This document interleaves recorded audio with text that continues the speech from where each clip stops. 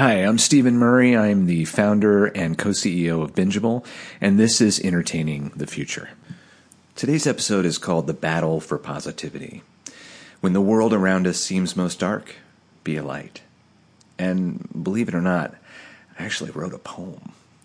So here it goes. What up looks like when you are down. The menacing sky tumbles and swirls. The thoughts in your head more blisters than pearls. Darkness crashes down with fever and doubt, deafening but no sound pressing in, pushing out. Still a fire burns, enfolding and true. The light that ends the dark burns inside of you.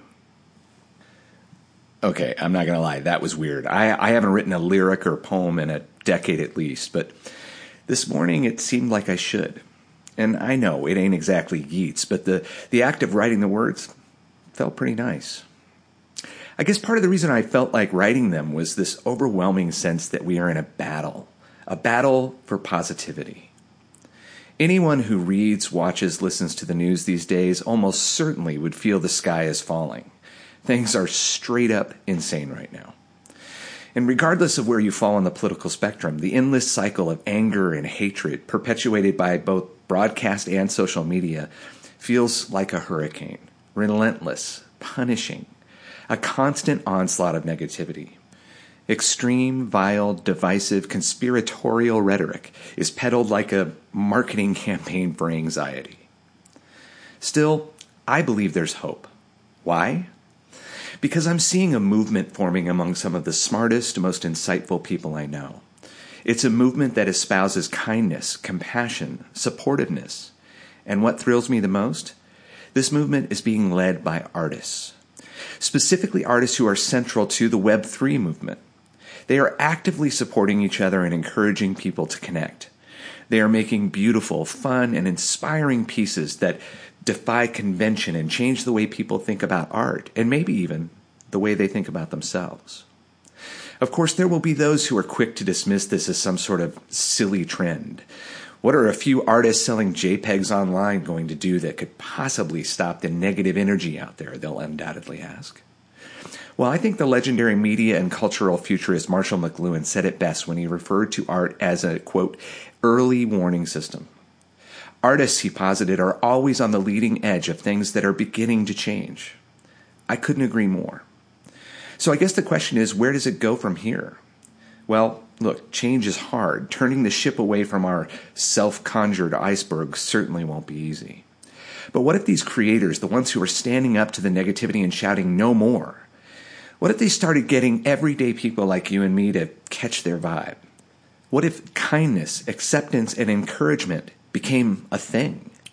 What if we moved from cutting others down and strive instead to find ways to lift others up? Yeah, okay, I hear you. This is veering perilously close to the realm of self-help hyperbole. But wouldn't it be cool if we just decided to follow the artist community's lead? We all know it won't be easy. The powerful platforms that flood our consciousness day and night, they actually profit massively by algorithmically amplifying words and images specifically designed to foment division and conflict. It will take people of all shapes and sizes, all political and religious points of view, consciously separating from the negativity, focusing not on our differences, but on our shared humanity. Maybe we could start our day with the thought of, how can I help? Maybe we could actively make an effort to support others, even those we might see as competitors. Maybe after all we've been through, we were to just tune out the negative energy and instead spend our days making, or at least supporting those who make, things that inspire positivity. Gertrude Stein famously referred to art as a, quote, antidote for the emptiness of existence. Amen. Look, I'm not certain if this movement will truly take hold, but the artist's early warning system is flashing, telling the world that we need to be kinder, more tolerant, more supportive. I personally think we should take heed. And as for me, I'm all in. And of that, I'm positive. Thanks for listening to Entertaining the Future. My name is Stephen Murray. Please subscribe, like, comment, and share. And remember, if we change the world for creators, creators will change the world.